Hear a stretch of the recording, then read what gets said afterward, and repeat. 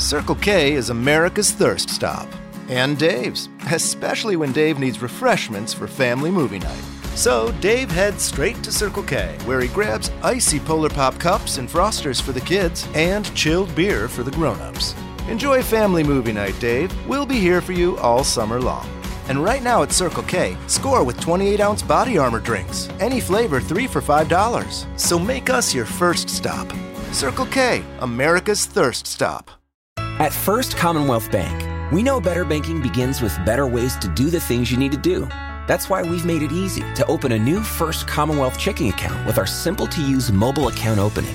Now, the same device you use to talk, text, snap, share, schedule, email, navigate, and watch can help you open a great checking account, too. Visit fcbanking.com from any device and upgrade your digital banking to better with mobile account opening. First Commonwealth Bank. Member FDIC. Hey, babe, can you help me move these barrels? I'd like to store them in your basement if you don't mind. They're pretty heavy.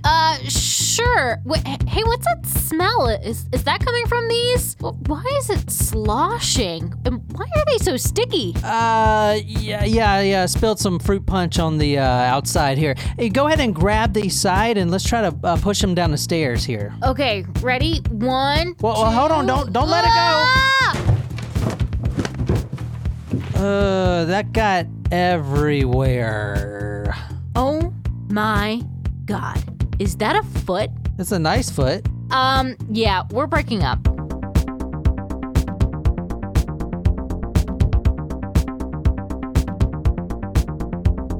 Welcome back to another episode. Whoop whoop. Yeah, we're back. We do want to very first and foremost shout out our newest Patreon members. Yeah. I may have missed this one, so I'm just double checking it. So perhaps this person gets a lucky 2 shout out. Jacqueline, thank you for joining us, as well as Shelly. What's up, Shelly? Hey, Shelly. So wanted to make sure that we reached out to everybody there, and we do have a surprise shot request, very specifically from James. Okay, James. So James actually requested, it's more of a drink, so I made it into a shooter, but it's all booze, so I guess 6 and 1, half a dozen or the other. Surprise shot. Surprise shot. We don't know what they are because they're a surprise. At least I said shot both times. Very deliberately, I guess. No, I didn't mean to say shot, but then realized it as it was coming out the first time, and made sure the second time it matched. Yeah, so for you Patreon guys, we just recorded an episode just for you. Tristan Bailey. Tristan Bailey's story. She's a 13-year-old, or was a 13-year-old cheerleader, and you may have heard of that in the news. Actually, Nicole researched that story and put it together for us. So that's on Patreon for you Supremos and tacos of all sorts. For you, James. Cheers. Cheers, James. Is that like Kahlua and Bailey's? Yes, plus vodka. That was a mudslide request. Ooh, that was yummy. If you're new here, welcome. This is the Talk Murder to Me podcast. I put all my sources, photos, and videos on talkmurder.com. So go there and follow along with us tonight. This episode is number 238, if you can believe that, because I cannot. That's a lot. 238. So go to the blog and you can see all the photos. We got barrels of photos. Wait. That really didn't make any sense. Unless it was a... Was that a hint? A hint. We got a lot of photos on there. Plus, we are doing this on YouTube, and I apologize for not putting the YouTube video out for the last episode out already, but usually it takes me a few days because you got to remember I'm editing all this stuff myself, so it takes a few days to do that. So by Wednesday, the YouTube video for this episode should be out, and you can enjoy that as well. And you can see us and see my pot belly that one of our Supremos had noticed in the last video. I'm just glad she said it about you and didn't comment about like my pot belly or my back rolls. Your brolls. Rolls. I need to those are my two areas. Well, three. I need to work on my rolls, my fupa, and my belly. Oh, COVID. The COVID-19. Oh no, this was here before COVID. Let's be real. I'm not going to use that as an excuse. I'm just lazy. So tonight's story is requested by a good friend of ours, a Taco Supremo. He requests a bunch of good stories. We've done a few of his stories, maybe more than one, I'm not sure. But anyway, he always requests some good stories, and this episode is about the Snowtown murders. Anyone? No? And it's requested by our good friend and Supremo Malachi. He wants you too, Malachi. Oh, Malachi. Yes. So he always requests some really good stories for us. And I have a bunch of his that I want to get to eventually, but I saw this one and thought it was really interesting. Well. And I had barrels of fun researching this. Oh, there's that barrel word again. Remember those hug barrels? The monkeys? The barrel monkeys? No, the juices. Oh, yes. The barrel juices. Yes, but also, do you remember the barrel of monkeys? Yeah, of course. Who wouldn't remember that? All right, so we are going to Snowtown in Australia. Australia. Australia. Okay, different part of the world. This is oh shit, where did Australia Where go? are we? Oh, shit. G'day, mate. No longer What the exists. fuck? Where did it go? Oh, we are. wait, that's not it. No, that's Madagascar. Oh no. There we go. We need to do a geography bee. Oh my gosh, is that because of the wildfires that it's all brown? No, Oh, what is- that's the outback. That's the outback. Oh my god. Oh my god, there must be a bunch in Africa too. Oh my god, the whole place is on fire. It's the desert.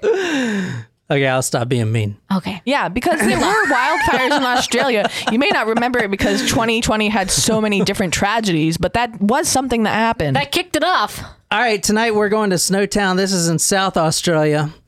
We're talking about a serial killer tonight. Oh. A group of killers. Oh. A group. And Like the smiley face Like murders. a cult. so look at this town. That's Teeny tiny. tiny. It's teeny tiny. This is Snowtown. And Is there a lot of snow in Snowtown? no, it's Australia.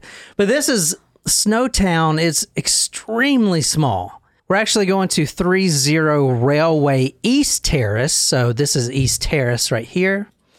It actually reminds me of an old Western town. It does. It does. And, I like this. I would definitely live here. I wouldn't. But like you saw, there's nothing around it. So this is an isolated town. No, not for me. And That's where I horror could do it if it stories was near happen. the beach, but it's not. so we're on Google Earth here for you guys on YouTube. And as you can see, this is the exact spot that I'm starting this story at tonight. It is a rundown area. What does this look like to you? Grocery store, like an old timey Like convenience market store, yeah. No, let's go around the back, see if you can guess again. No, you guys are bad at this. No, it's not. I It's swear. not a bad guess. It's just It's just not a good one. exactly what it was. Let's see around the back here.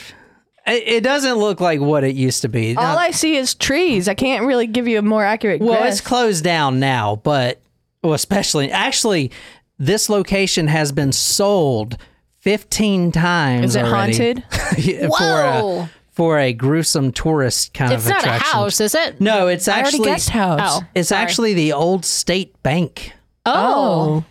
Oh, is this a robbery? Oh my gosh, this does remind me a little bit of the video game that we're playing. Oh, Jen, you should have seen it. John gave the character that is the main character in the game a shave and a haircut one time, and I was like going to the bathroom, and I walked out and I was like, oh my god, you made him look like you. It looks just like John, but in a cowboy hat. It's That's funny. really funny. Is it a first person game that you know what the character looks like? Yeah, no, Yes. that's third person. Yeah, but yeah, you can see over the character. First to the person. side. First person means you don't see the character. Right. You're just Yeah, that's what looking I'm out of a- asking. Yeah. But you You can can be a first person in it, or Yeah. third person. Yeah. you can change the Okay. camera angle. Okay. So this is actually the spot we're going to tonight. This is the old state bank, Interesting. and a little bit about the banking crisis of Australia. They consolidated all the banks, apparently, something like that. I didn't really research it. So this bank was actually for rent, and in 1997, the person who rented it was paying $60 a week, and it came with a vault because they build the vault. They build the bank around the vault. Yeah, that's what most of them do. You can't move that vault. That vault's going to always be there. That would be my crying space. What? Like, even if people came to come visit me and I was just like, they were like, oh, Jen must not be crying in home. vault? I'd be like, no, I'm in my crying room. Go to talkmurder.com to see these photos. I'm putting a lot of photos on talkmurder.com. All right, Niquise, can you read this? This is from the Sydney Morning Herald, the 23rd of May, 1999. Town rocked by bodies in bank. Oh, Bodies in bank. Bodies Yeah. in the bank. bodies in the bank. Actually, it's the body. Well, the bodies were in the vault. Yeah, that would be a good body hiding space. Bodies in the bank. So what? This is a robbery, right? That's what y'all thinking? And then they got stuck in the vault, and then they just starved? No, I think that it's a killer banker who's taking their loan. No, applicants. keep in mind, as I said before, this bank was closed down. So the person that was renting it was not a banker. He just wanted to rent the space. The bank, there wasn't a bank. I mean, it is a bank, but it's no longer a bank so at the time of the crime. maybe it's whoever the real estate person is when the person applies for a mortgage or something, and they can't like make the payment. He'll just like kill them and say that they could and steal their identity or something. This town, Snowtown, which you saw it on Google Earth, literally nobody lives there. Snowbody. You can't even find the common marsupial in Snowtown because they don't even live there. Kangaroos. Fucking nobody lives there. So when this hits the news, I mean, this is the only thing that has ever come out of Snowtown. And there's actually a true crime story that happened 100 kilometers away, whatever the fuck that is. Please use the system that works. That's possibly far or close. I'm not sure. That's the metric system. That's either far or close away. But You're making yourself sound very educated right now. I will say, everyone else in the world uses the metric system. We're the ones that are pains in the asses about it. America. So Snowtown is known for this one thing. They'll always be known for this, and that's the only thing that's ever going to come out of this town. Unless we go there and make a splash. But 100 kilometers away, there was another true crime story, which I have not done. The Truro, I don't even know if I'm saying that right, a town, I think like 12 or 13 bodies were found or something like that, just right down the street. So there's something going on here. Anyway, if you want to... Are they related, or is that what you're saying? Are the towns related? No, the are story- the crimes No, related? the I think story's not kilometers are closest to miles on the metric system. Well, yeah. What else? Well, you Isn't were asking, 100 kilometers like 60 miles, maybe? It's not the equivalent, but it's... Roughly? it's closest to as like it's closer than a centimeter. What the fuck? Well, that's also in the metric system. That's what I'm saying. Like a mile is closer to a kilometer than a centimeter. I know. That's what... that's...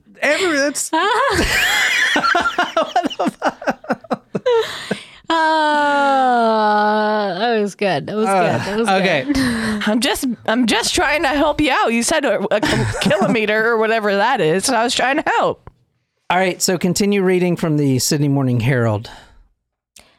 Snowtown, a small grain-growing town in South Australia's mid-north, is suddenly on the map for all the worst reasons. 6 large plastic barrels containing the decomposed remains of probably 6 people had been hidden in the heart of the town since February. Oh man, like you don't even know if there's only 6 people in there for sure. Oh, no, there's more. You can fit more than one person in a barrel. I learned that today.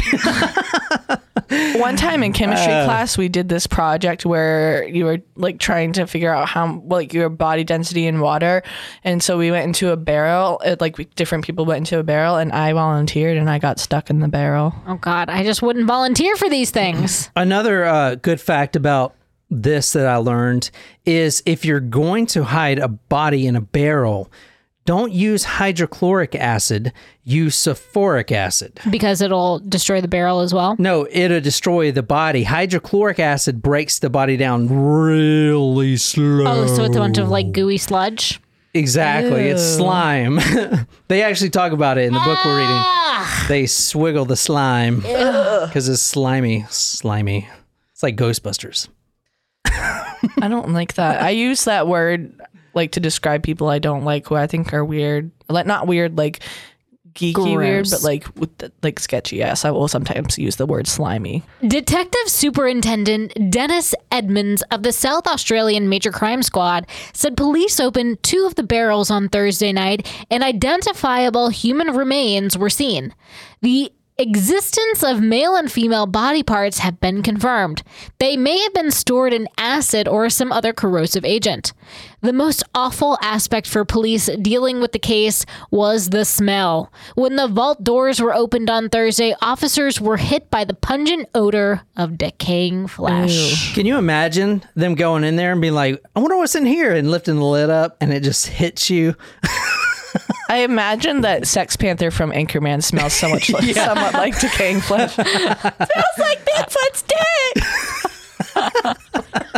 60%. When he opens the thing. 60% of the time, it works every time. I need to see that movie. I need to watch it soon. So actually, the bodies were there since February. And if you guys have never been around a bunch of decomposing bodies in barrels, I have not. You'll know, if you have been around them, that the stench is unbearable.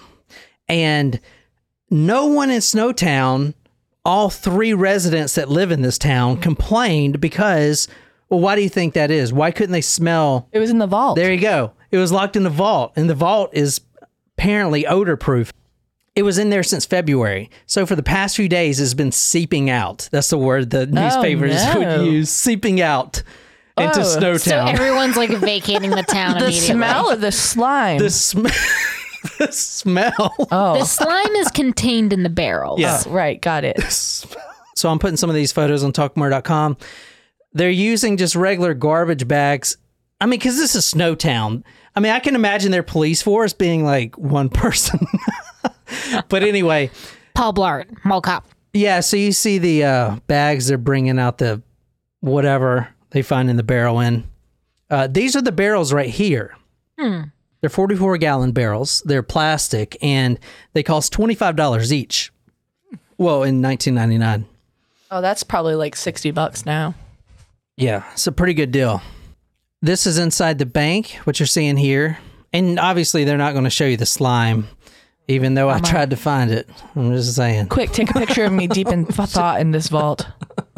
What? All right, so what do you guys think so far? Who put all these bodies? And they said probably 6. That was the day after they found them. There's a lot more than that in these bodies. There's at least, well, there's not 2 per each, but some of the barrels have 2 bodies in them. Okay, so it had to be somebody with access to the vault, or if the building was abandoned, someone who knew the vault's combination, because I don't know how easy it is to change combination of a vault.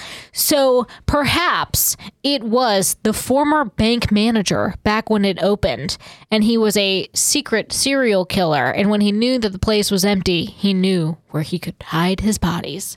All right, so that's not correct at all. Actually, the serial killer we're talking about tonight rented the bank for $60 a week, and he put these barrels in there of all the people he's killed.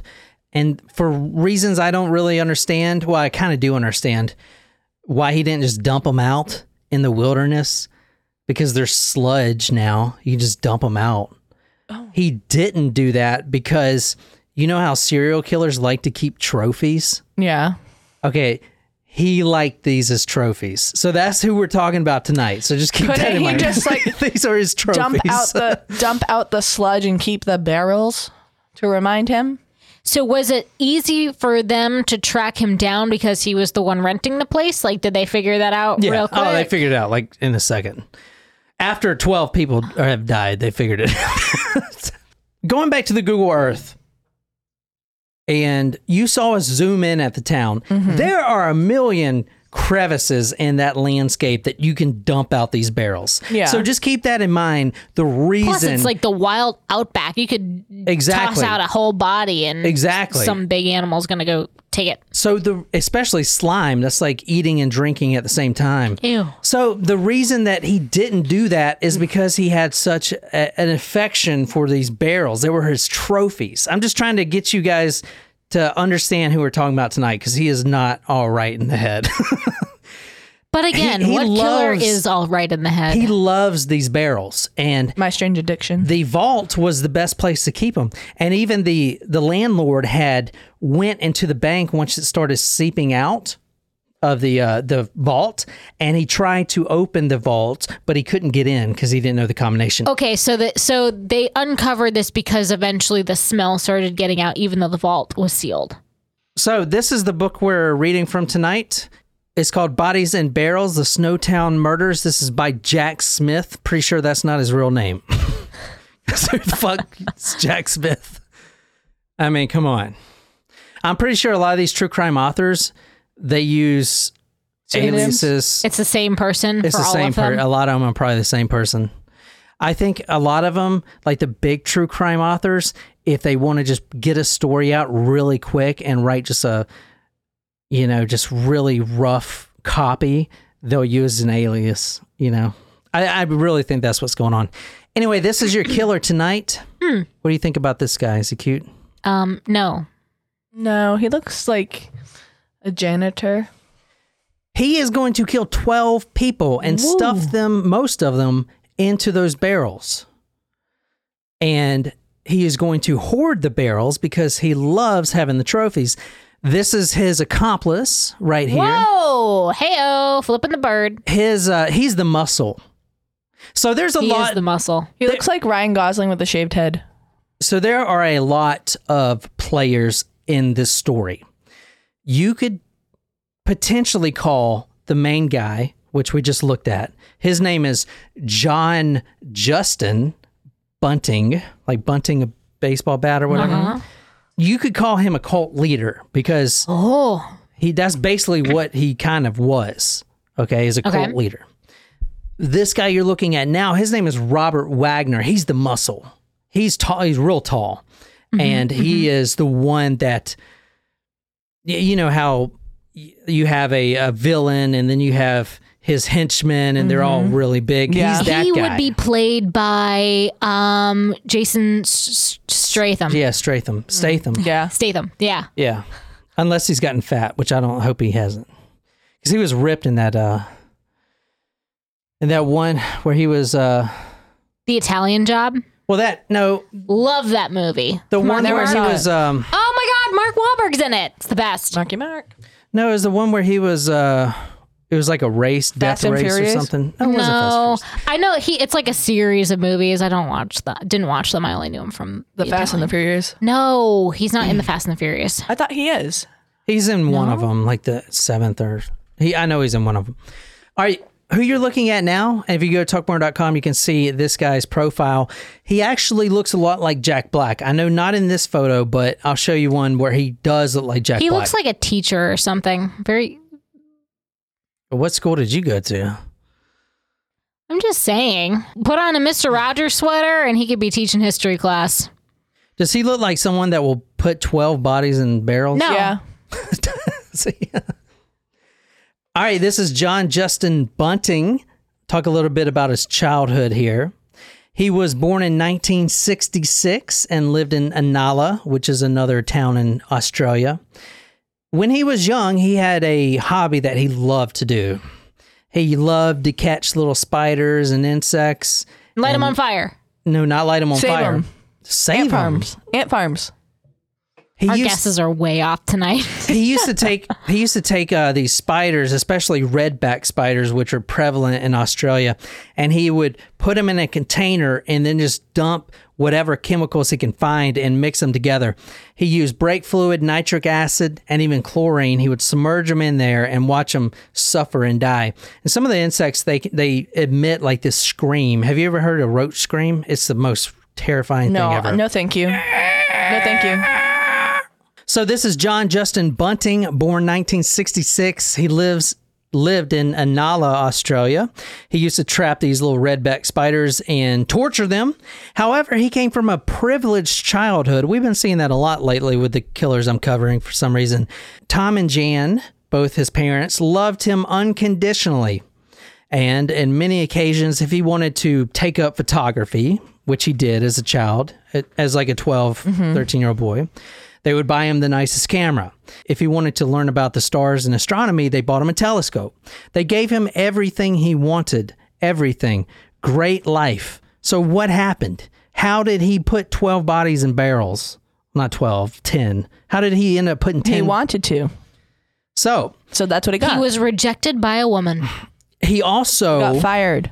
He also loves chemistry, and he started developing his own photos. However, he was really bad at math, so he couldn't pursue chemistry. Oh. But that's why he likes chemistry. He was mixing this stuff with the spiders. Sure.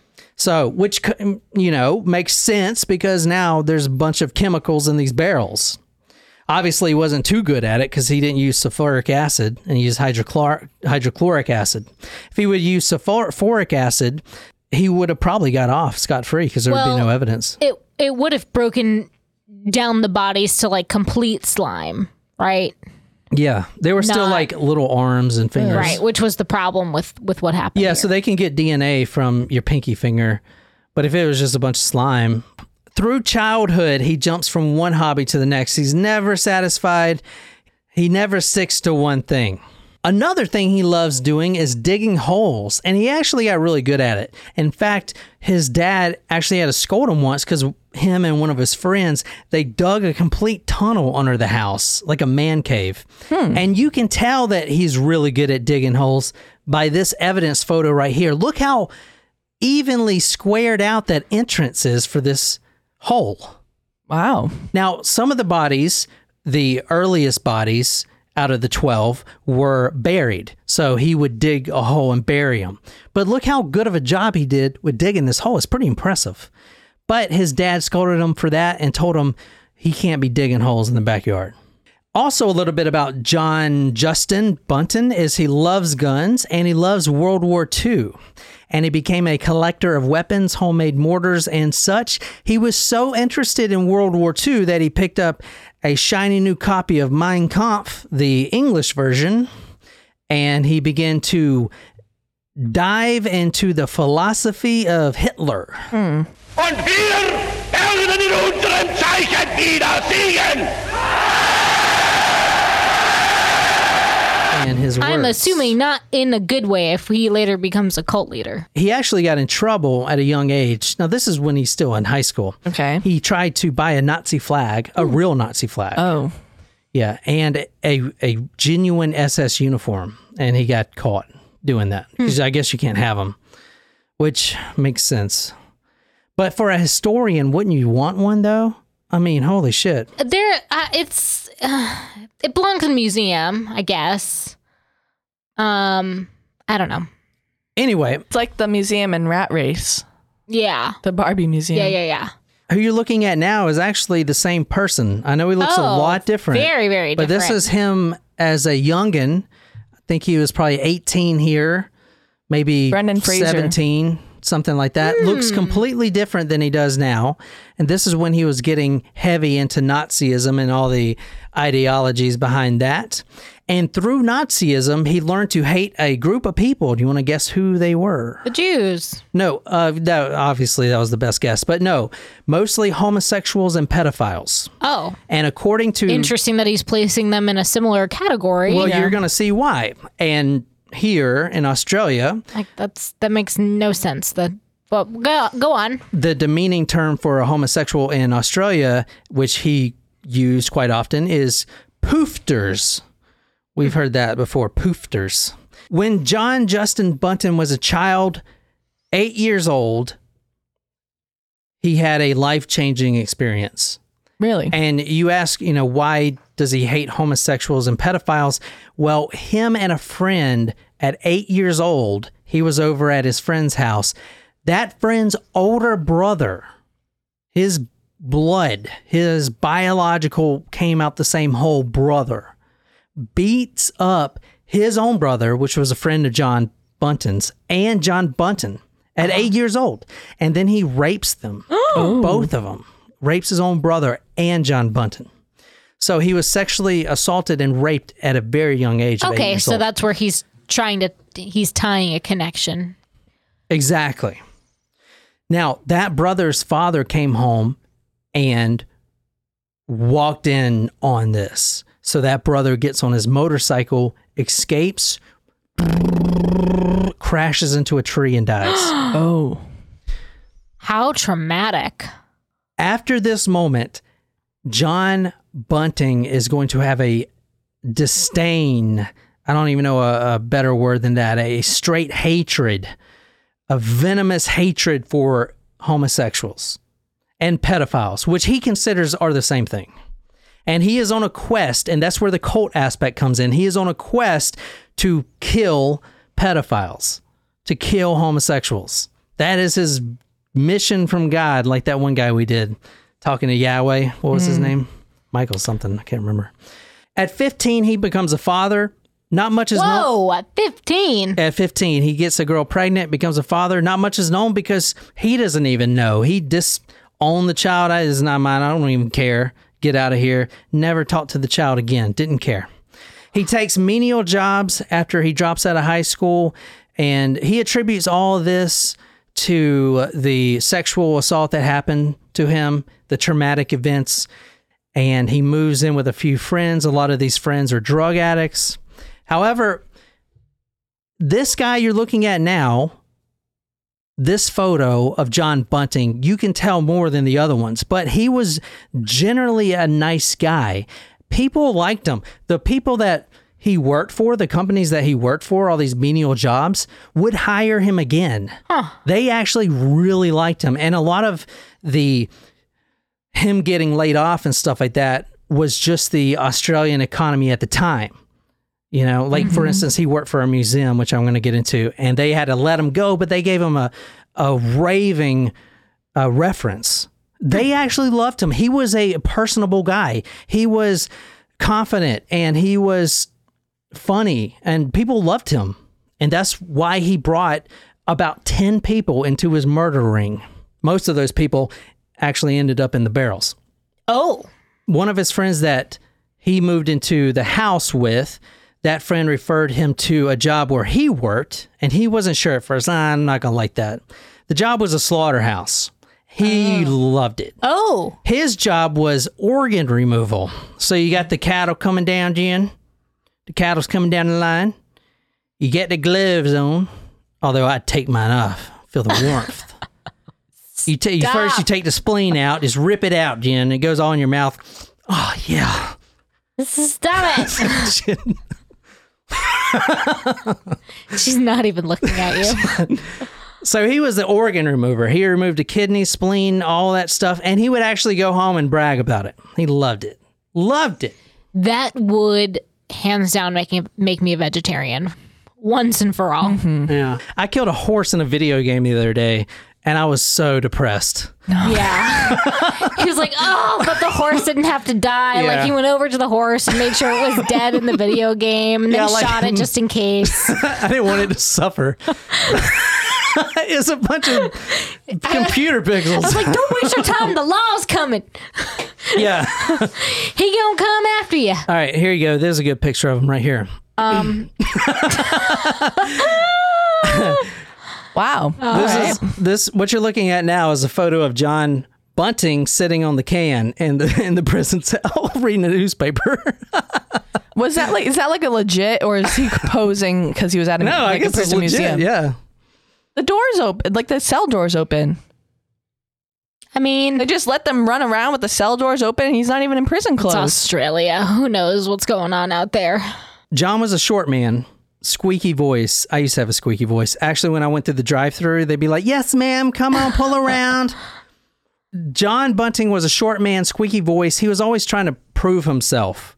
Okay, that's why the next guy we're going to talk about, we're only talking about 2 of them tonight. John Bunting and Robert Wagner. There's other players, but if I bring them in, it's going to be too much. I'm going to bring them in as victims, but just remember there's 2 that we're talking about is John Bunting and Robert Wagner. Okay.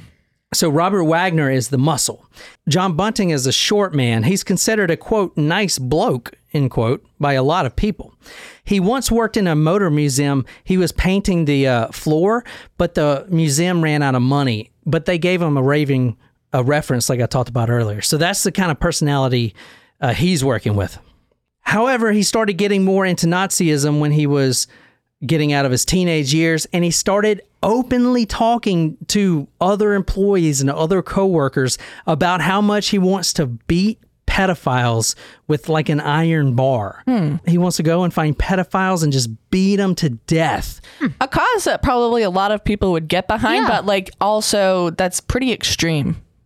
And to just like start a conversation. Yeah. I'm sure unprompted. You know, it's not like you're talking about things. Yeah. Hey Max, what are you doing after work today? You want to go beat some pedophiles with an iron bar? Like, well, keep in mind he was raped by an older man. So no, and I know it's extreme, but but that is probably why he's so hateful of these people, I'd imagine. So he thinks that homosexuals and pedophiles are the same thing. It's literally the same thing.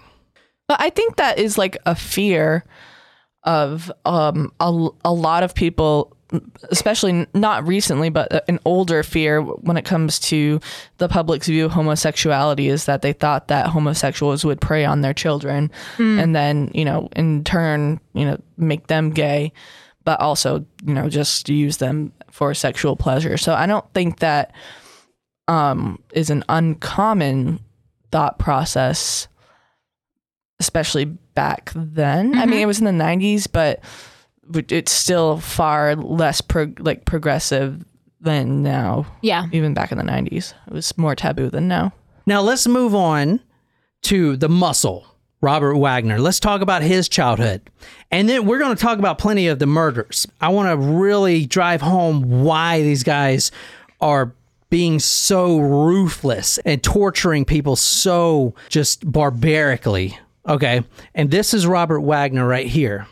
At 7 years old, he tries to kill himself. Whoa. At 7 years old, he takes some of his mom's sleeping pills, takes a glass of water, and puts a whole handful down his mouth. Now, he's a big kid, as you see him now. I mean, he was bigger than most 7-year-olds, and that size saved his life. Wow. If he would have taken just 2 more pills, he would have been dead. Wow. But they pumped his stomach, and he survived. At 7 years old, he tried to kill himself. So why do you think he would try to kill himself at 7 years old? Any ideas? Depression. Maybe he was being picked on at school. He was being abused. Before he attempted to suicide, his mother noticed him withdrawing and becoming extremely introverted. At 7 years old, it turns out, before this happened, he was sexually assaulted and raped as well. His father left him when he was only 6 months old. He was born in 1971 in New South Wales. He moved to Adelaide, which that's where we're going. We're not going to Snowtown. Snowtown is just where they found the bodies. Right. Okay. They moved from Adelaide, which 11 people were killed in Adelaide.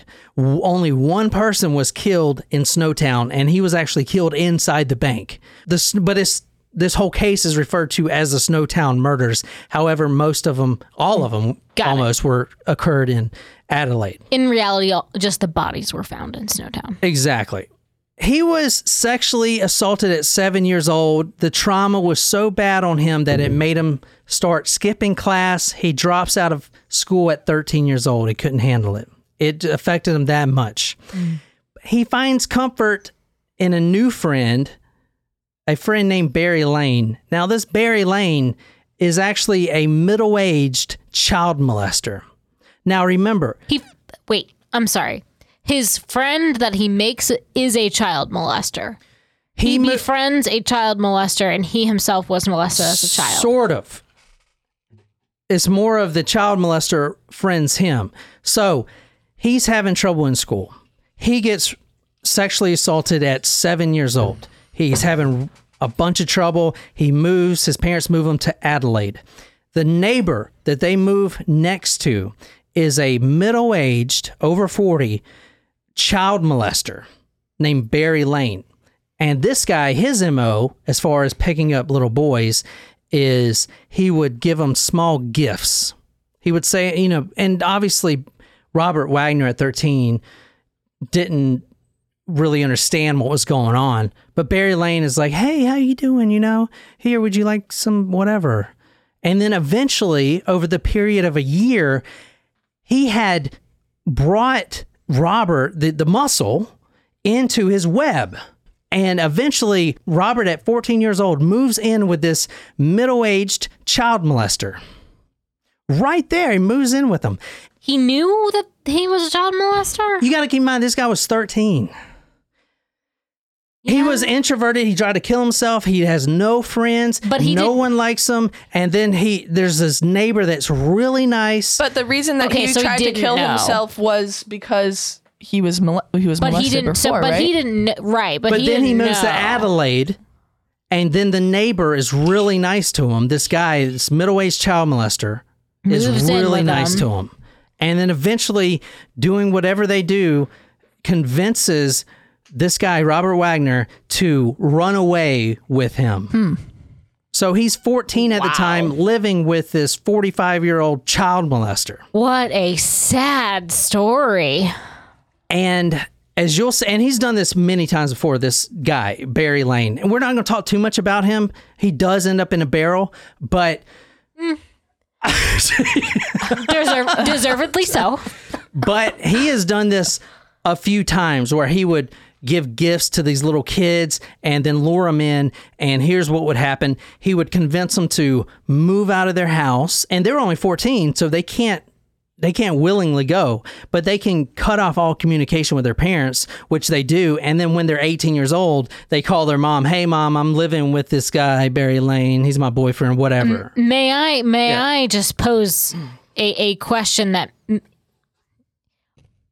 are all the people in the barrels pedophiles? No. Oh, I was going to say, this is one that perhaps I can get behind, actually, if that's the case. The pedophile thing may have been a motivation at first, but this is a business. From there. Okay. This becomes a business, murder business. Oh, okay. Murder for hire? Not murder for hire, but they're making money off this. At least 2 people in the barrels are females. Okay. Well, here's all the victims right here. Okay. I'll put all these on talkmurder.com. So you see... a wide array. Yeah, very wide array. And you see 2 females up there. Yep. Now, all these people were either living in the same neighborhood as John Bunting or were in his social circle somehow, and we're going to get to in a second. The first murder happened August 31st, 1992. The last murder, May 9th, 1999. So a 7-year So gig. A few days before that, the article you read was on the 23rd of May. So 2 weeks before, they murder him, and as soon as they put him in the barrel, they get caught. All right, who you're looking at now is Clinton Trezise. He was killed the 31st of August, 1992. This was the first one that was killed. This is the first victim. And it was only John Bunting, because he started his career of murder by himself. He actually doesn't bring anyone else involved until a lot later. This is the first one. This is how we truly see the intentions of John Bunting.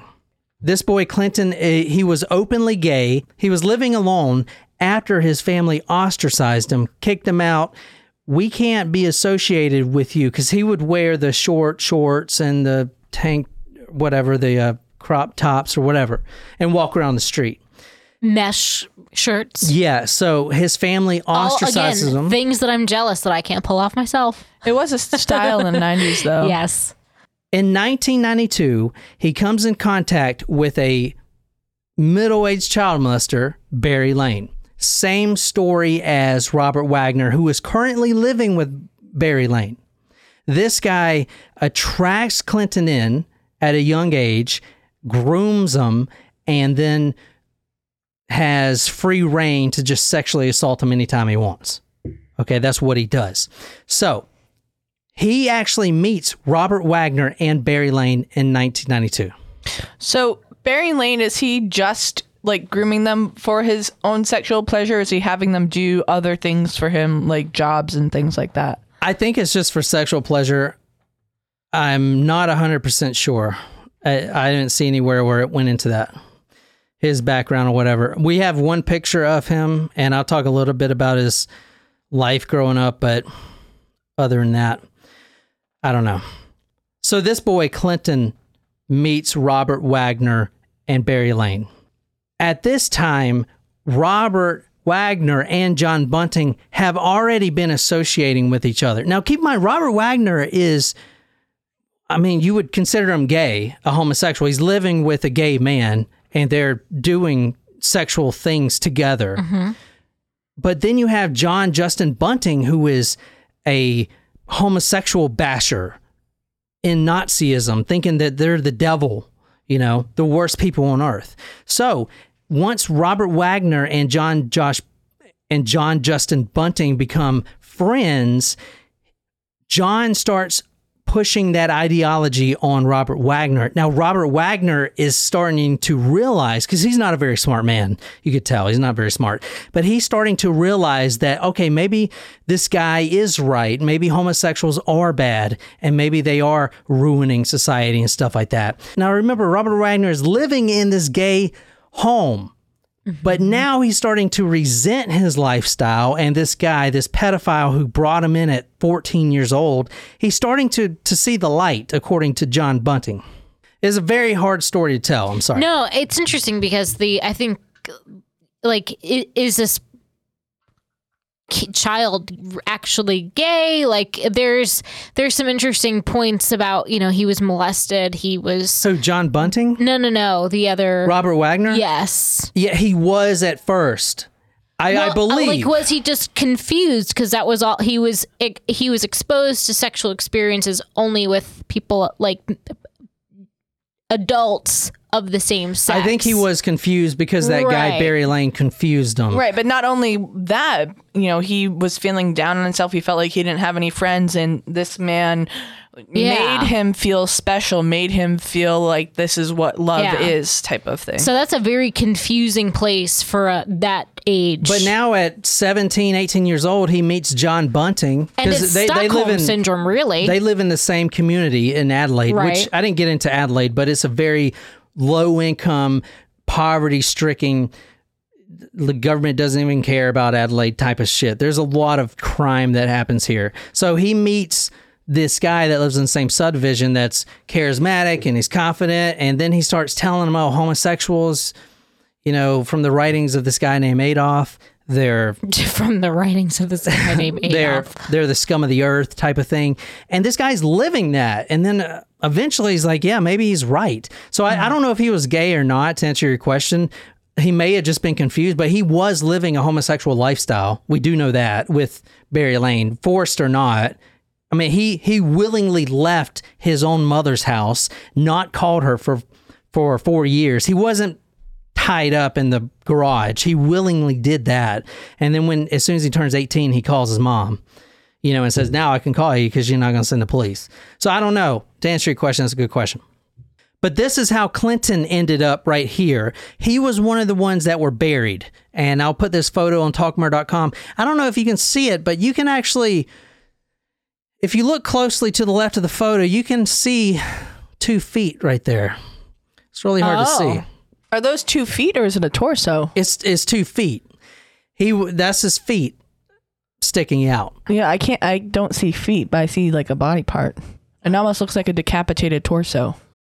There are so many reasons not to skip breakfast. So many savory, mouth-watering, tasty, delicious beyond all belief reasons. Actually, that last one was pretty convincing.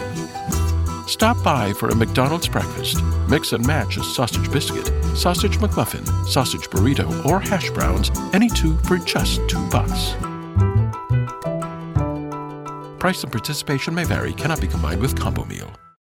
There are so many reasons not to skip breakfast.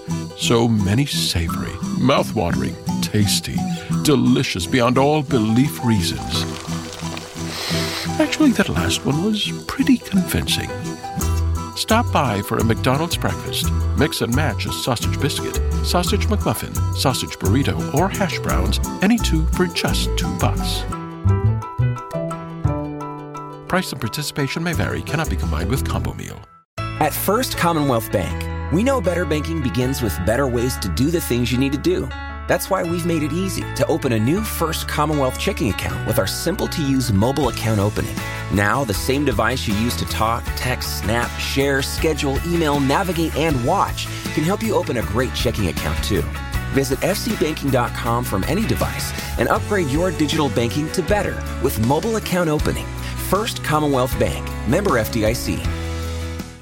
Clinton was lying face down when he officially died.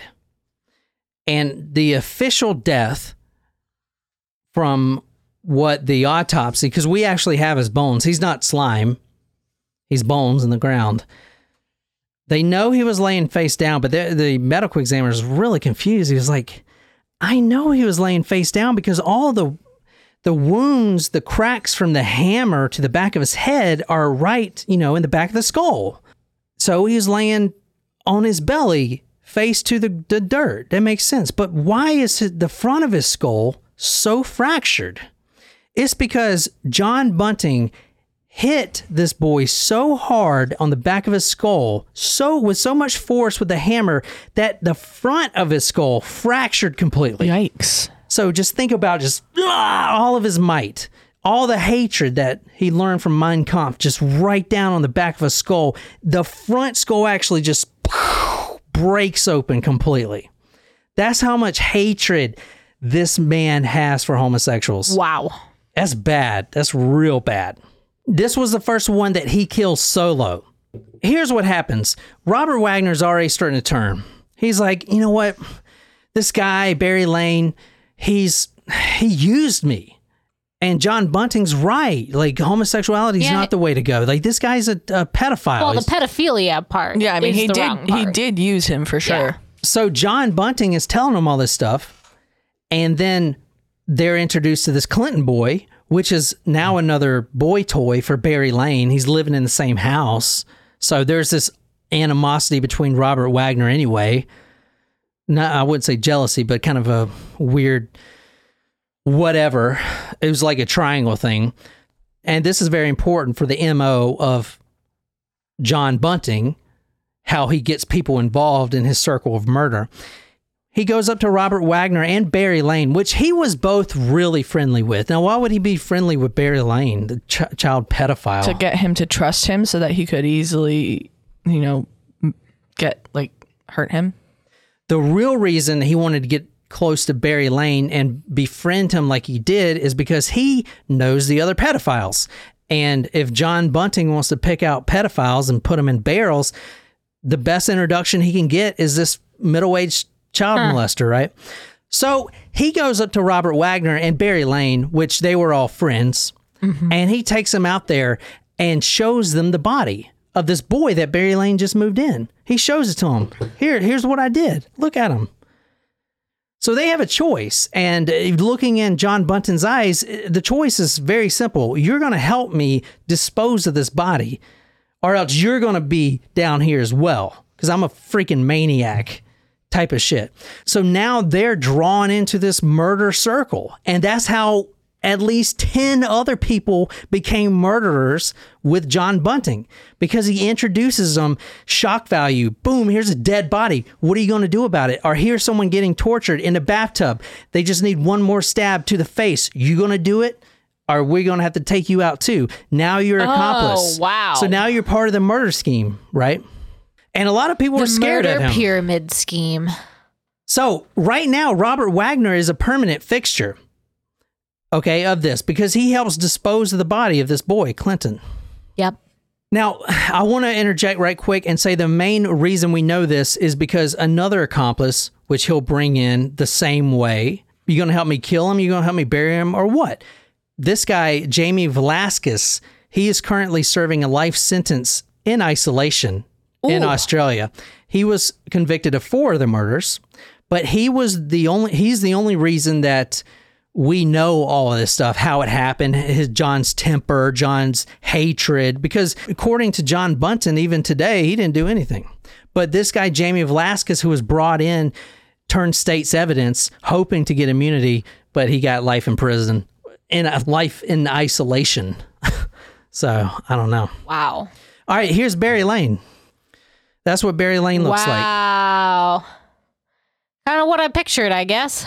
Now, if you go up to him, don't call him Barry because he doesn't like to be called that. He likes to go by either Vanessa or Kim Lane. He's a transgendered female. He has taken hormone vitamins and he has breast. So that's him. Or her. Her. He is also a child molester who, like I said, builds trust with his victims with small gifts. He's done this many and many of times. May I ask, when did she transition? Was it before, while this was going on, and he had, or was it after she was caught? I don't know, because not much is known about him, or at least from the book that I read, they didn't really go into it. I can tell you a little bit about his childhood, but I don't know when he started taking the hormones and stuff like that. I have no idea. But he did go by Vanessa or Kim when John Bunting was introduced to him. So whether it was when Robert Wagner was there or not, I don't know. Or before, I don't know. Like I said, Robert Wagner at 14 years old willingly runs away with this man who you're seeing right now, Barry Lane, Vanessa Lane. He lives anonymously with Lane for 4 years, completely cutting off his own mother. The mother's worried freaking sick about her child. Is he dead? Where is he? Police reports are filed, everything. As soon as he turns 18, he calls his mom. Hey, Mom, here's what I'm doing. Here's where I've been. You can't call the police because I'm 18. Kind of fucked up, but that's the hold this guy has on these kids. Quickly going over the background of Barry Lane. Born 1955, malnourished. Australia actually takes him away from his own parents at 8 months old. He gets taken away from his parents. It's actually quite a good love story how his parents met, though. They met in the welfare line, and their first date, they shared a heroin needle. Oh. Kind of cute.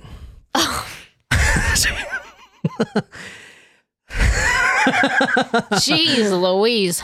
Barry Lane spent a lot of time locked up for assaulting young boys. On one occasion, it was 2 boys, both younger than 12 years old. And then you have Robert Wagner, who was 13 when he started getting groomed.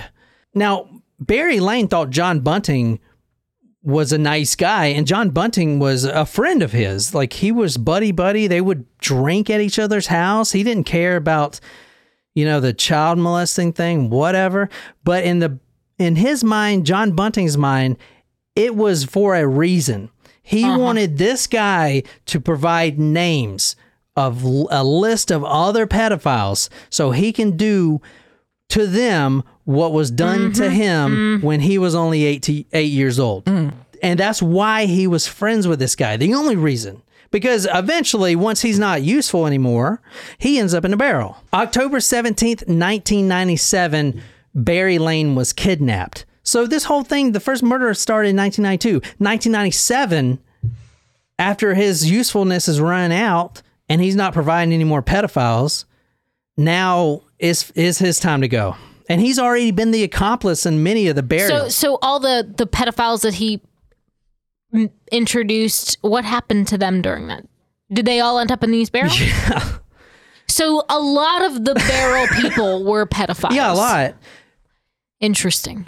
Well, there was 12 victims. 2 were buried, so 10 in the barrels. Okay. 2 females, which were not pedophiles, and 1, maybe 2 who were not pedophiles at all, but were males. I know one was... Well, one was just a homosexual. We talked about that. Like, one was not one pedophile. was straight, and I'll get to that in a second. Okay. But he not pedophile or anything. Okay. Here's where you got to think about the business side of it. So, John Bunting has this thing we're going to talk about here in a second. It's called the Wall of Spiders. Oh, no. And it's basically... That sounds like my worst nightmare. Legit. We'll talk about that in a second. That's like when No, the Temple of Doom. Hell no. Yeah, it's like you walk into a haunted house attraction and it's like in here in the room of spiders and then someone jumps out at you. I will actually, I was thinking about this earlier when you were talking about the acid story with, what the guy used to do with spiders. When I was still living in our townhouse, John and I had first started dating and I woke up feeling something on my stomach and I swatted it and I was like, swatted it, turned on the light, and it was the most gigantic spider I have ever seen in my entire life. And it was not good because I freaked John out when I woke up screaming like that. Do you remember this? Because I will never forget how big that spider was that was crawling on me in the middle of the night. It now anytime I feel like, you know how you just feel like a breeze and you're like, oh my God, is that a spider? I think about that all the time. Yeah, there's some big spiders. It was a spider. Well, like I said, there were some big spiders on my patio and like I'm afraid to go out there and like take care of them because I don't want to get attacked. White vinegar works to kill spiders. You can put it in a spray bottle, empty spray bottle, and spray. Or you just try to befriend them, be nice to them, and let them crawl on your skin. Nope. Mm-mm. And no. That's a hard no for me. October 17th, 1997 is going to be Barry Lane's last day on planet Earth. He was kidnapped by John Bunting, Robert Wagner. He was abducted by aliens. Yeah, legit. He was kidnapped by John Bunting and Robert Wagner, the kid that he had took in and John Bunting had turned over against homosexuals. I was going to say, he had what was coming to him. And another kid, which we're going to talk about because he ends up in the barrel next. His name is Thomas Trevelyan. Let me reiterate the MO right quick because this has become a profitable business for these gentlemen. They were actually collecting pensions. So the people they were killing, one of the criteria was, do they have a pension from the government? Are they getting Social Security or whatever from the government? Do they have a steady paycheck that I could just torture their bank numbers out of them? Ooh. And go withdraw the cash myself? Because if they do, then we have a barrel for them. And they were making good money. I mean, I think maybe 10 of the victims had pensions, and they were collecting all that between Robert Wagner and Justin Bunting. It's a good living. It's good living. Remember, I said that kind of earlier.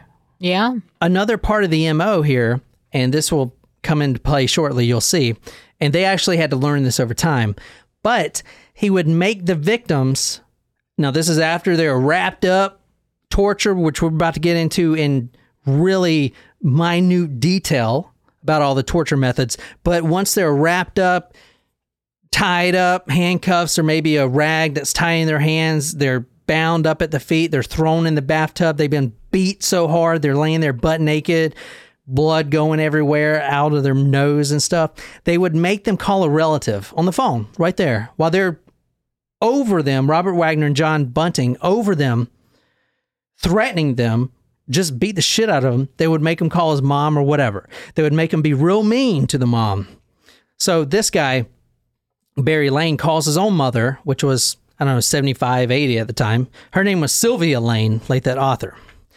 Not the author, but, a Sylvia Lane.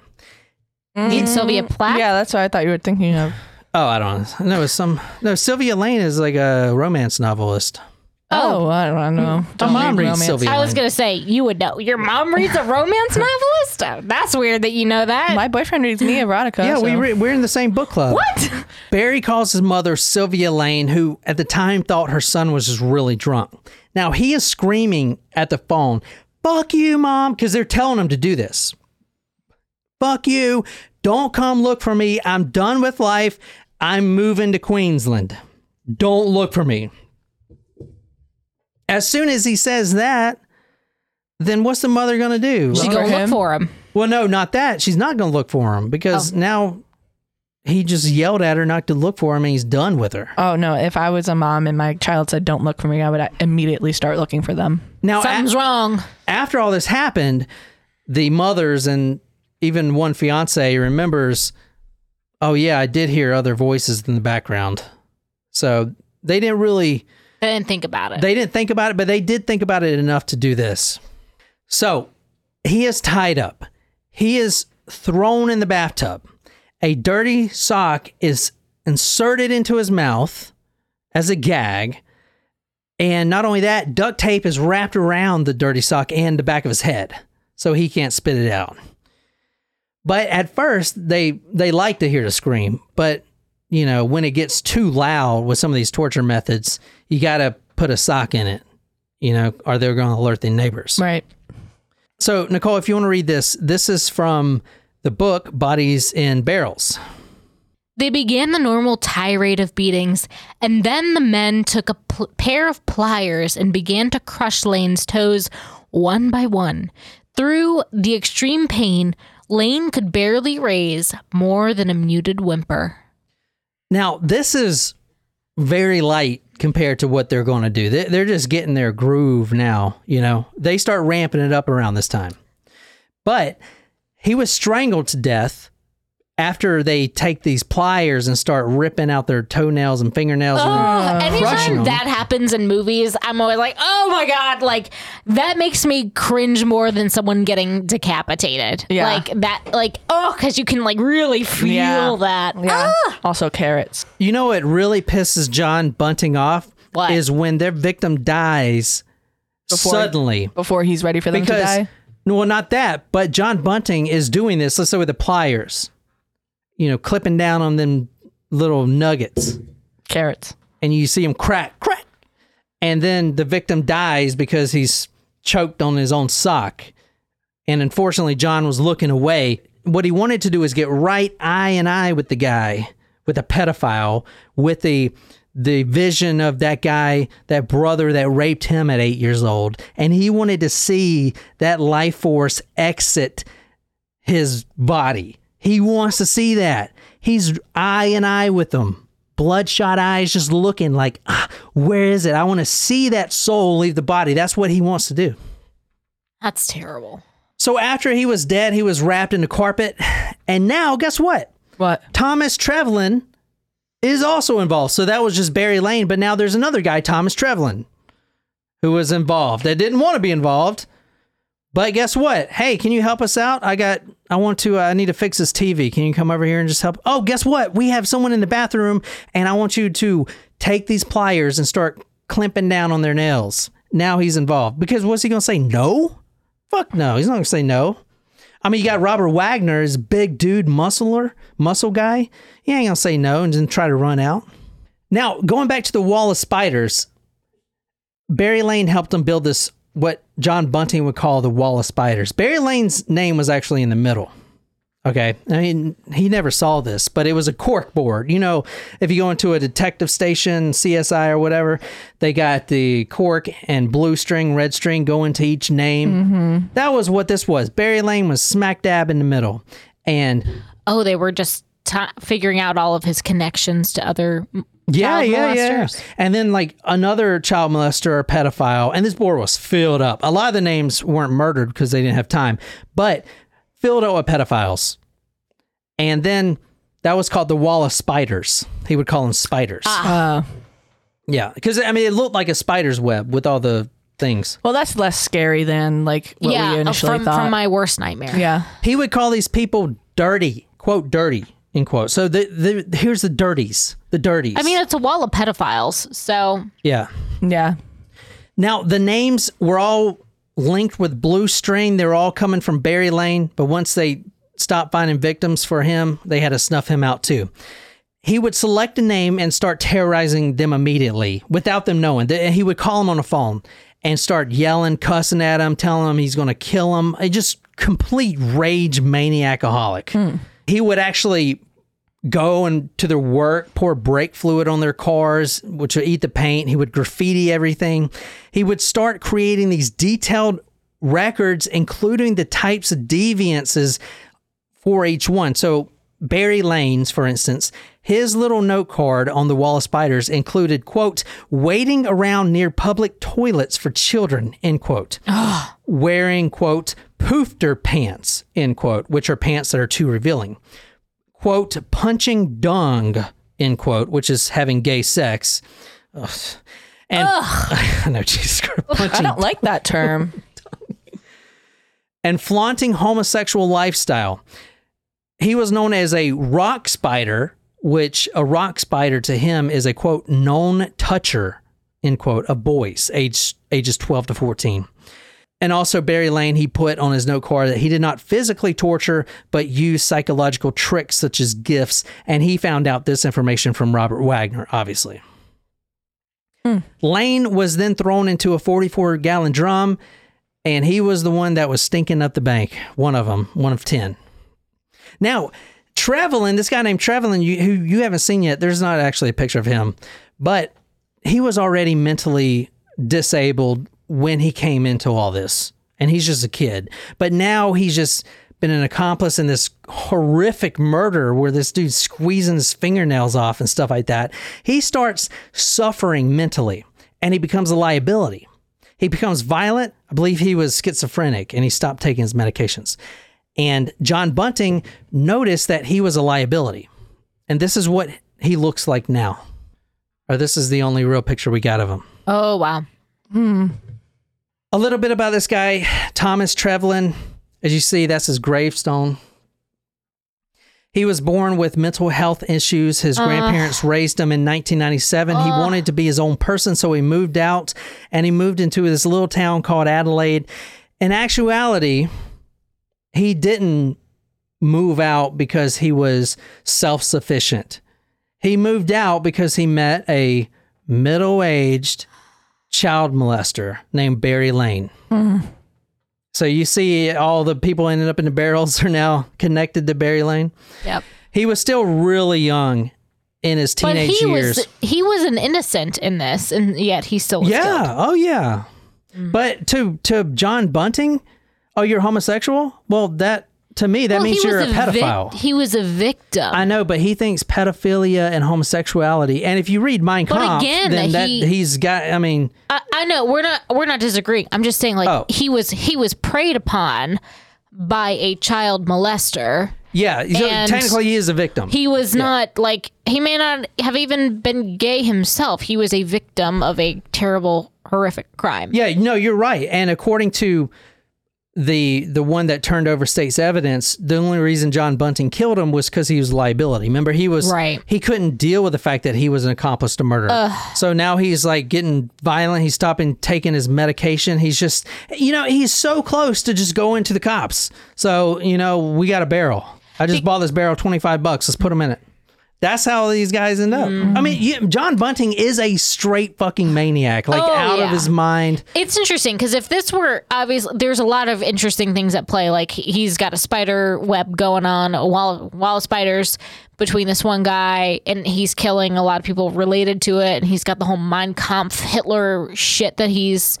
But if this was like a vigilante justice type story instead. I know in his head he's thinking it's vigilante justice. Like, I'm going to do all this.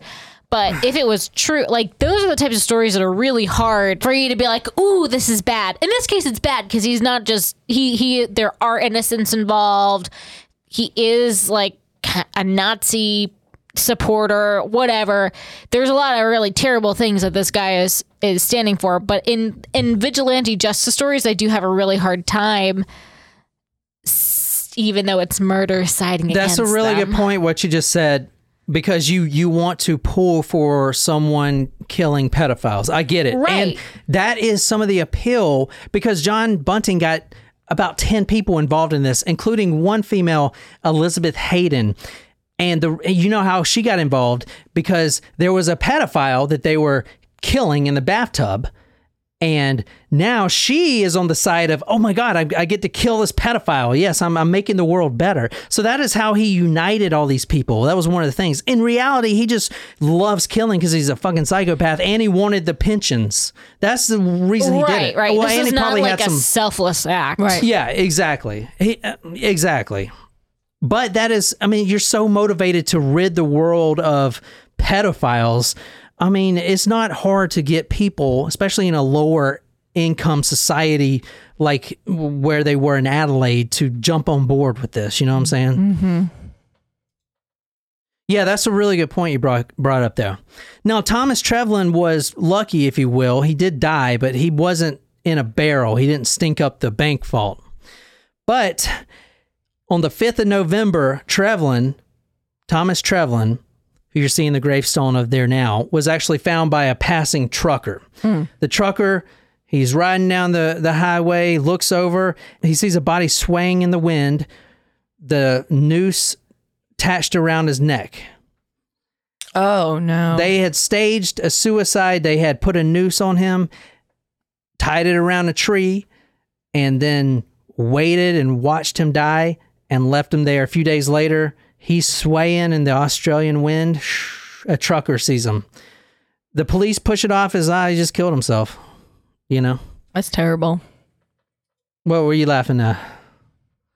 The way you said it with the truck driving, my head made some really interesting associations. I was thinking about that Eagles song, Take It Easy. I was running down the road trying to loosen my load. Yeah. 7 women That's on like my mind. what it came to. And then I thought about the Big Lebowski saying, fuck the Eagles. I can't listen to the Eagles because of that movie. I know. My dad loves the Eagles. Well, actually, we went to see the Eagles. I love It was the their- Eagles. I like the Eagles, yeah. It was their farewell tour number 5. I was like, I love the Eagles, but I Yeah. also love the Big Lebowski. Or like, yeah, he's like, fuck the Eagles. man.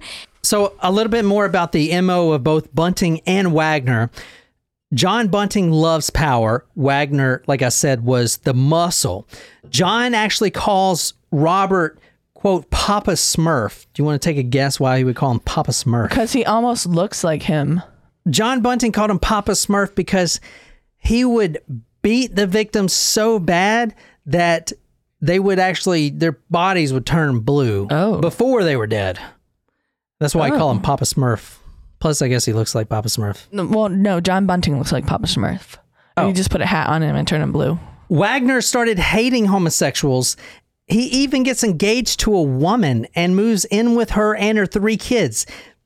He actually is living this lifestyle of being a hitman for John Bunting, killing these victims. He's the one that's doing it. He's the one that's, because he'll wrap the noose around their neck or the wire, whatever they got, speaker wire, while John Bunting is staring into their eyes. He's like pulling them back. So this guy, Robert Wagner, is the one who's actually killing them.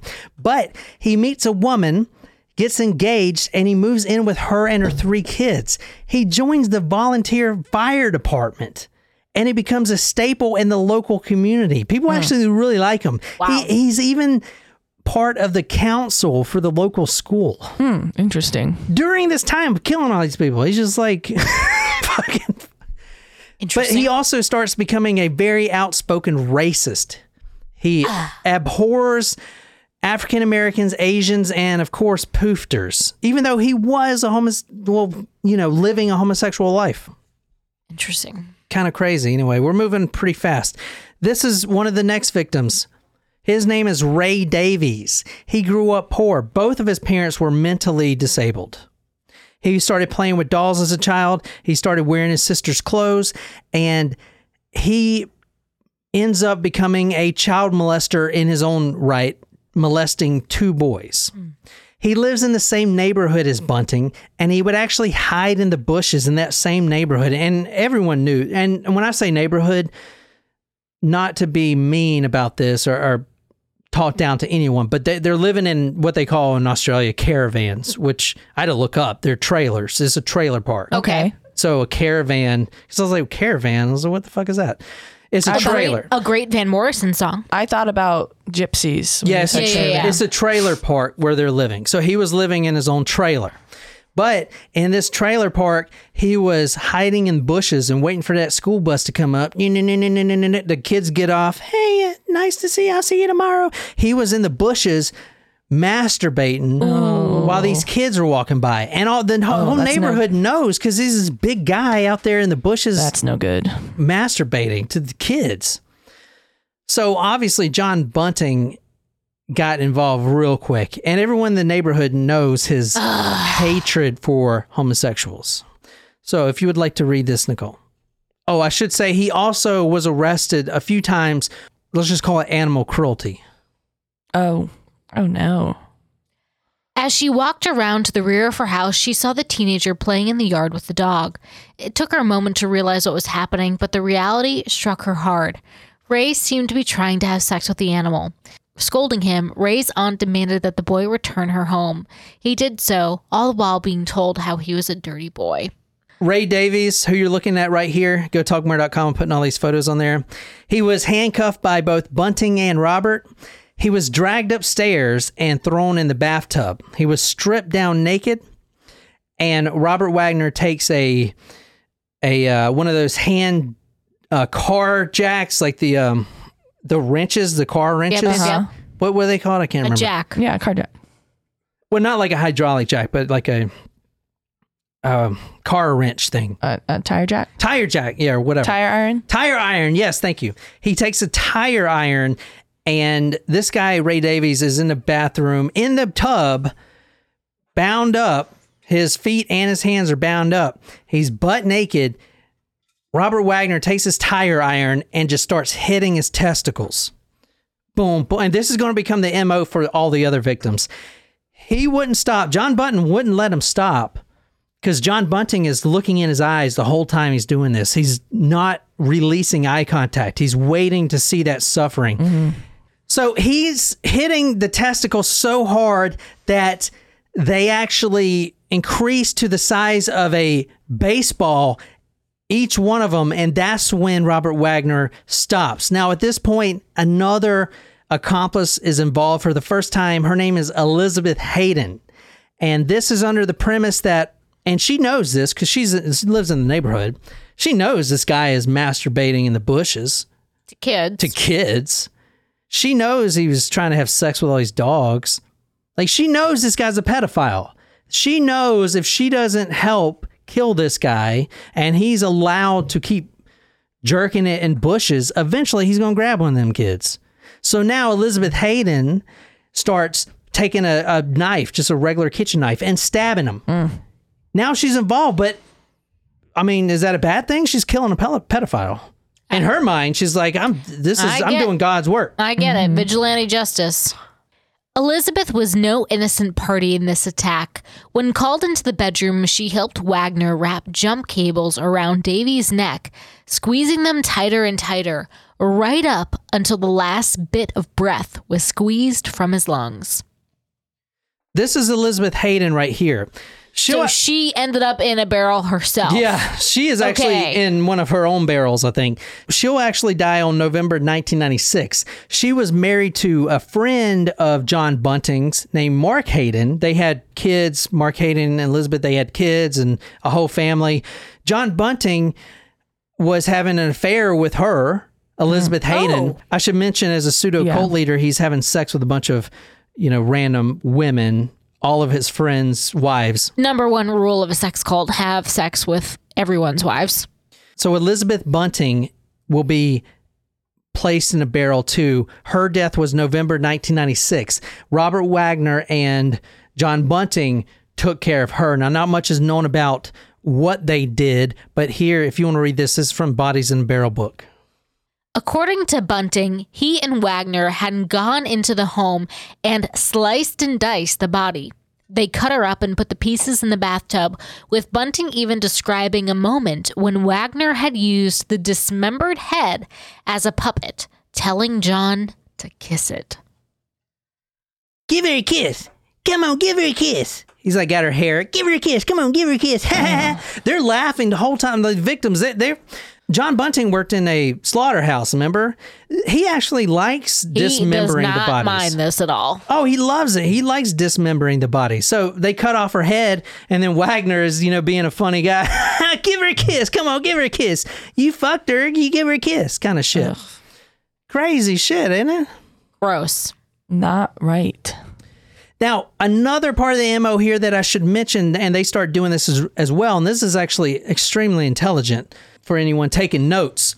They would kill someone, put them in a barrel, whatever, get rid of the body, and then people would be asking, where is so-and-so? Individually, both Wagner and John Bunting would go around the neighborhood and just start this whisper campaign, oh yeah, I heard what's his name went off to Queensland with some some floozy he met or whatever. I don't know if that's true, but I heard, what I'm saying? They would create these rumors, and that is one of the reasons why police couldn't catch on, because they would would suspect John Bunting knew more than he let on, but then they would go to the neighbor. Oh yeah, I think that guy went to Queensland with some floozy. That's what I heard, at least. So that was actually really smart that they were doing that. I don't think I've ever seen anyone do that before. However, police did finally find CCTV footage of Bunting actually withdrawing bank monies. And you can see here, this is one of the photos of him withdrawing one of the pensions that was deposited into one of the accounts after he would, kill them. So they're like, oh, okay, they went to Queensland, but they're not spending any of their money, and now you're withdrawing their money? It's kind of weird, isn't it? Kind of shit. Let's talk about the last murder. I'm sorry this is so long. I'm really trying to get this done. This is Fred Brooks right here, who you're looking at. Nice looking kid, teenager. He is not a pedophile. He is not a homosexual. He actually has a girlfriend and has aspirations to become an Air Force, become an airman in the Air Force. Mm-hmm. He's got good grades. Everything's good about this guy. So why does he die? Because he stood up to them. Huh? He stood up to them? He sees kind something. Of. That's a good guess. On September 17th, 1998, right before he was going to go to the Air Force to do his basic training, he was reported missing. Now, he is the son of a lady named Gail. Her name is Gail Hayden. If the name Hayden sounds familiar, Elizabeth Hayden just ended up in a barrel. Right. So her sister, Gail Bunting, is also having an affair with this girl named Gail. Okay. The sister of the one that just ended up in the barrel, which was, I know this is crazy, but which was the wife of one of his friends. I know it's kind of... That is a twisted love rhombus. Yes. He is the son of the sister of one of the women, Elizabeth Hayden, that ended up in the barrel. So, John Bunting starts having an affair with Gail, and Gail's got a son, and he's really cool. His name is Fred Brooks, and he's 12, 13 years old at the time. John Bunting is like a father figure. But guess what? Fred doesn't fucking like him at all. He's like, I see right through you. I don't like you. I'm not going to call you dad. I don't want to go fishing with you. Fuck off. That's his downfall. That's the only reason that John Bunting decided to kill this kid, and he does it in a very barbaric way, is because he was turned down by this kid. Trying to be his dad, his father figure, and this kid's like, fuck you, I see right through you. You're violent. You're a piece of shit. I don't want anything to do with you. He's 12 years old when he told him this. Wow. So. Good for the kid, but... Yeah. Well, I mean, it didn't end up being that good. Correct. Yeah, September 17th, 1998. Next, Wagner and John took off the teenager's trousers and shirt before laying into him with a savage beating. A lit cigarette was inserted into Fred's nose and another in his ear. John laughed, blowing the lit tip to keep it going. They also brought in a new device called the Variac machine. Do you want to take a guess what that is? I feel like I've heard of this machine before. They sell them on Amazon. You remember the Robert Wagner story we just did? It kind of reminded me of that. It's not a sex thing though. This is just it introduces current to like start your car or whatever, your boat battery. It's an electrical stimulator, but it's not for sex. It's called a Variac machine. In fact, this is the actual cord from the evidence locker room of the one that they used. This one in particular went up to 260 volts. And Nicole knows how that feels because she got shocked with 120 volts like 2 weeks ago.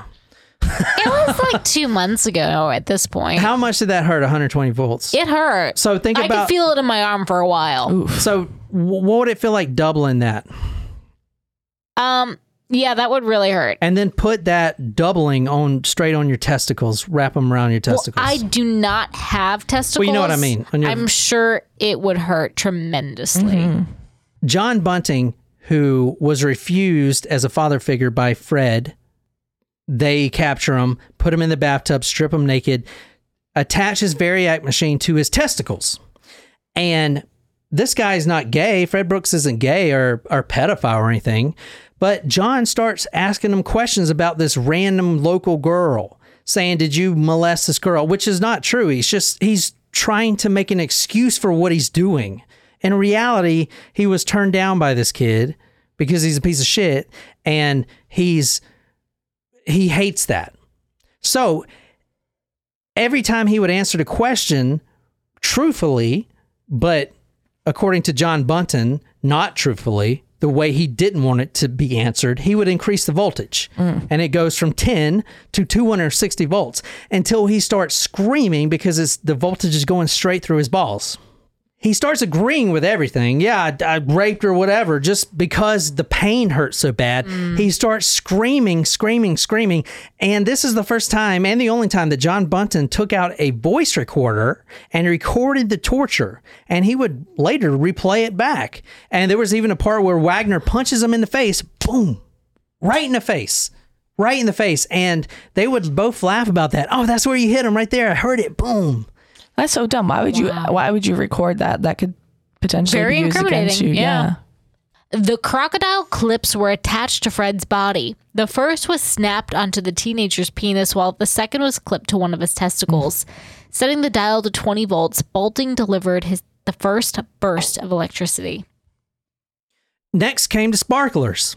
They actually brought some sparklers from home. Like the fireworks kind of sparklers? These are what sparklers look like. Where do you think they put these things? Oh no, up his butt? These were inserted in Fred's urethra. Oh no. His penis hole. And then they were lit. John loved this. He was looking in the eyes the whole time and saying, yeah, you wish I was your dad. You wish you would have said something. What a fuck. They put them in his penis hole and then lit them on fire. And this is from the book Bodies in Barrels. They took sparklers, the kind given to children at parties, and pushed one into Fred's urethra. Once it was in place, they lit the top. Gradually, the sparkling end burned all the way down, reaching the flesh and leaving Fred writhing in agony.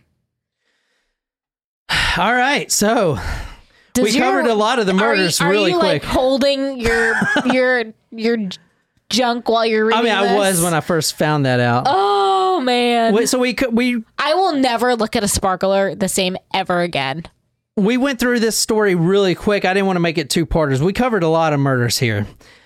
In the end, let's just say that, especially the Robert Wagner trial, I know for certain, they almost had a mistrial. Oh, do you know why? Why? It's not because of what you think. 3 of the jurors in the Robert Wagner trial dropped out after the barrel photos came out and they had to walk through the barrels. They completely quit. They were like, I can't do this. I don't want to have nightmares for the rest of my life. They almost had a mistrial. They had to redo the whole trial again with new jurors. Fucking crazy. I don't think I've ever seen that. I didn't know you could do that. Yeah. Yeah, I've not heard of that before, actually. 3 of them. They don't know each other. They just like, I can't do it. It's too bad. This is too bad. It's too much. Yeah. It is too much. Well, I guess it's different in Australia, I'm sure, but if you don't have if you're not mentally competent enough to like be on a jury, I think that's one of the questions they asked you, if like you can handle do it. Yeah. So to wrap this up, and again, thanks to Malachi for this recommendation. Yeah. The trial lasted about a year. In December 2003, John Bunting was found guilty of 11 counts of murder. So basically all of them except 1. Robert Wagner was found guilty of 10. Mark Hayden, who we didn't really go into, he was brought into the murder scene. They actually, 2 of the victims. Same last name, Hayden. Yeah. Oh, yeah, Mark Hayden, he was convicted of 5. I didn't get into this, but Mark Hayden was the husband of Elizabeth Hayden. Okay. The whole time Mark Hayden was involved in this, he actually was told by John Bunting that his wife ran away from him. John Bunting said, your wife tried to make an advance at me, and then she just leaves town. Meanwhile, she's in the barrel. He didn't know that. So he was stuffing other people in the barrels, not knowing his own wife was in there. Anyway, I didn't really get to that. A guy named Jamie, which we didn't really get to either, he was the one that turned state's evidence. He was found guilty of 4 murders, and John Bunting is obviously the mastermind, sentenced to life in prison, no parole, consecutive 11 counts of murder. Good. Wow. So, and that's basically the story. Crazy story, and I know I ran through it really quick, but what'd you guys think? Nuts. Crazy. also awesome story. Definitely a fantastic request from Malachi. Yeah, and there's a couple. There's a movie out there that's on Amazon. Really? Yeah, it's got some kind of big actors in it. Called The Snowtown Murders. So check that out. There's also a good documentary. I honestly haven't watched any of them. I'm sorry, but I know the movie has high reviews on Amazon, so we might watch it later. Yeah. But anyway, I hear our dogs barking in the background, so we're going to call this a night. But thanks again, Malachi, for your request. If you'd like to request your own stories or dedicate a shot to us or whatever, or tell me that John's your favorite, go to talkmurder.com/join, become a Supremo. Again, you can follow the blog at talkmurder.com. You can find us on YouTube. And until next time, good night, you lovely, lovely people.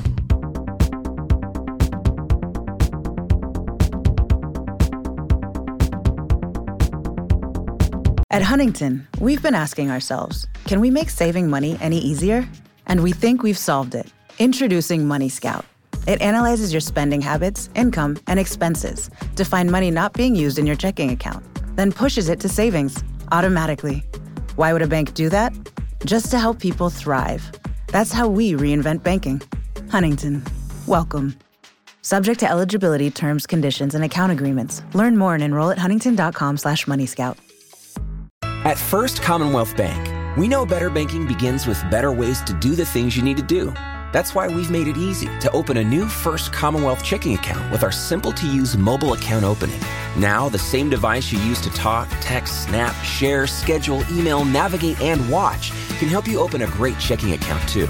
Visit fcbanking.com from any device and upgrade your digital banking to better with mobile account opening. First Commonwealth Bank. Member FDIC.